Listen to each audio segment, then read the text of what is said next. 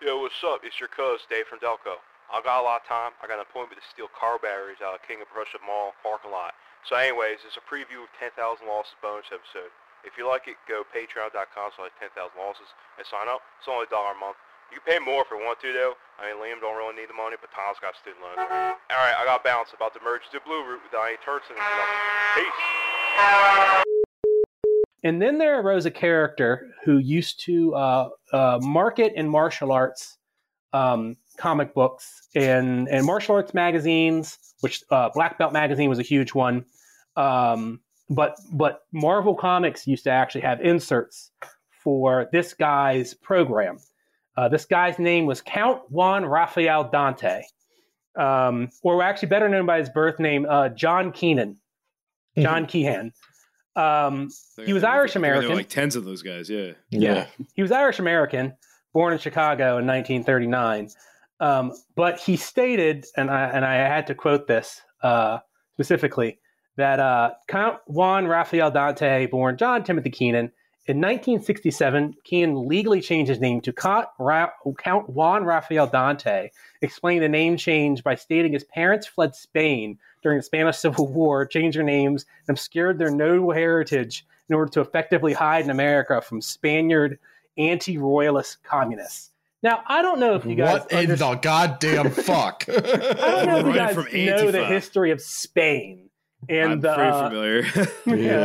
and communists in Spain, and generally the treatment of communists in Spain during the 20th century. I don't think anybody was running from communists in Spain in 1967. No, I think it had been about 25 years since the communists were a factor. Yeah, but also here's the thing: Count Dante is actually the main character in Count of Monte Cristo. Yes, the Count of Monte Cristo. Monte Cristo sandwich. Yes. This guy was also a professional hairdresser. Nice. So as many, I just googled him though. You could tell. Yeah. He's got a crazy looking beard going on. Oh, he's a fun guy.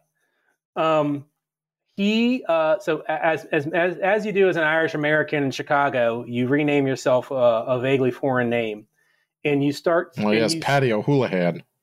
Yeah. Or better known as or better known as Juan Dante, which is my stage name. He created a system known as the Dance of Death, or Kata Dante, and if you learned all those things, you'd be able to kill a man with one punch. Nice. Here's the thing about Count Dante is he also engaged in dojo wars in Chicago. And through all of this, as a hairdresser and things like that, it resulted in a dojo war that happened in 1970 and known as the Dojo War Incident, where some of his students stormed the Green Dragon Society Black Cobra Hall, because all these schools Hell of a damn. Yeah. But there was a massive fight broke out. I think, if I remember correctly, there was a firebomb involved. Nice. And Dante's basically friend and fellow sensei Jim Koncevic died in the incident. That's good. This basically all resulted in a trial and the judge basically sat them all down and said, everybody was acquitted, but the judge basically said, you're all assholes. Everyone's at fault. And you have to live with this death on the hand. But this kind of set forth this like mystical aspect of martial arts in the U.S. as well.